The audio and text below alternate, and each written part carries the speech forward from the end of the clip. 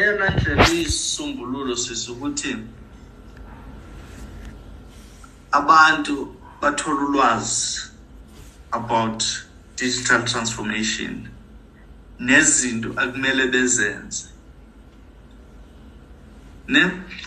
Ulwazi about digital transformation kuyatholakala kuma universities.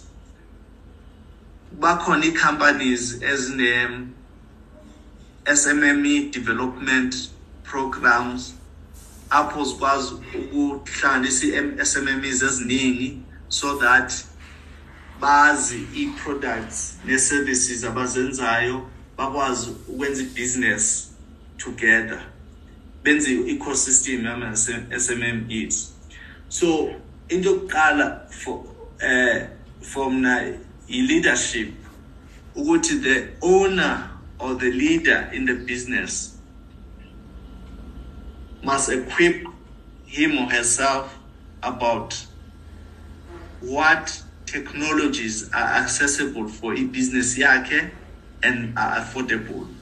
And some of companies as technologies banikeza ngazo kuma SMMEs for free okanye banikeze ngazo ngexabiso elifikelelekayo kuma SMMEs. Kodwa into isekutheni ukuthi kumele wazi ngayo kuqala ma operate business, umbuzo ukuthi ekumele uzibuze wona bobuphi ubuchwepheshe obu relevant for le business yami, umbuzo oqala. And then owesibini ukuthi ngayithola kanjani, as bese ngishilo ukuthi uyakwazi ukuyithola mhlambi for free ngokuba you are part of an incubation okanye you are part of an ecosystem enziwe ikhampani enkulu okanye based kwi-university. Kuba kuyenzeka ukuthi umuntu azokhulunywa ngama-robots ngezinto eziningi makhulunywa nge-4IR, kodwa uthola ukuthi ayingamananga ne-products yena zenzayo kanye i-service yakhe.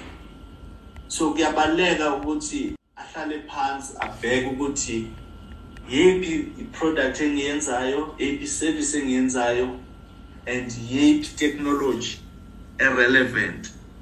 And ololwazi olunjalo lufumaneka ngokuthi as a business leader ube ngumuntu okwazi ukuthi makhona i-events okanye short learning programs ezirunwayo about 4IR technologies in SMMEs, ukwazi ukuba khona. Sometimes izodinga wena ukuthi ukhuphe okuncane just to be in the presence of the great minds and people who will advise you ukuthi for your business this is an appropriate technology.